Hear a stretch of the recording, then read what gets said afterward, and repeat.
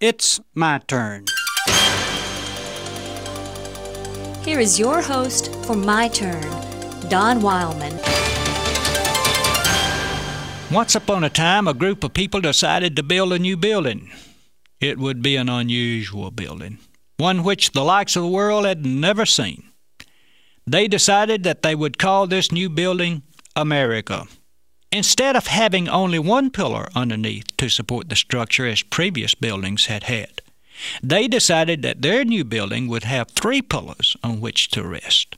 Each of these 3 pillars would hold an equal weight of the building. They named these 3 pillars home, school, and church. So the group began building their new building called America, and underneath they supported it with the 3 pillars of home, school, and church. The people labored on that new building until they died. But their children, catching a glimpse of the dream that their forefathers had, continued to work on the building and to keep strong the 3 supporting pillars. Several generations worked hard to make that building the most treasured and admired building in all the world. They gave of themselves freely as they continued to work on the building. And they always made sure that the supporting pillars of home, school, and church were strong. They knew that the existence of the building called America rested upon the strength of those 3 pillars. However, several generations after the building was started, some people questioned the need of 3 pillars. They figured that it could stand on only 2. So they began to ignore the pillar of church. Soon that pillar became weakened due to neglect. When this happened, more weight of the building called America was shifted to the 2 pillars of home and school.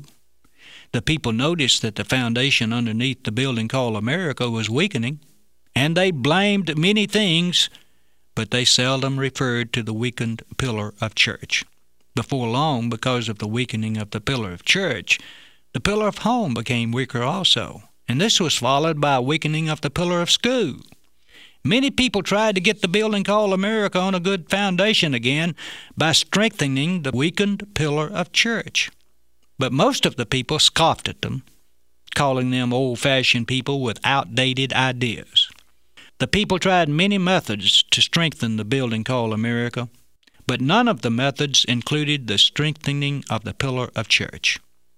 One day, this building called America collapsed.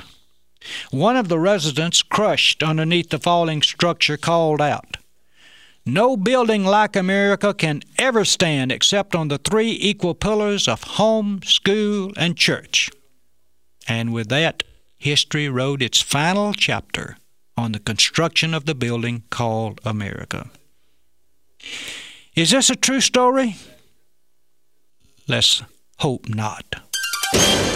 This has been My Turn with Don Wildman, a production of the American Family Association.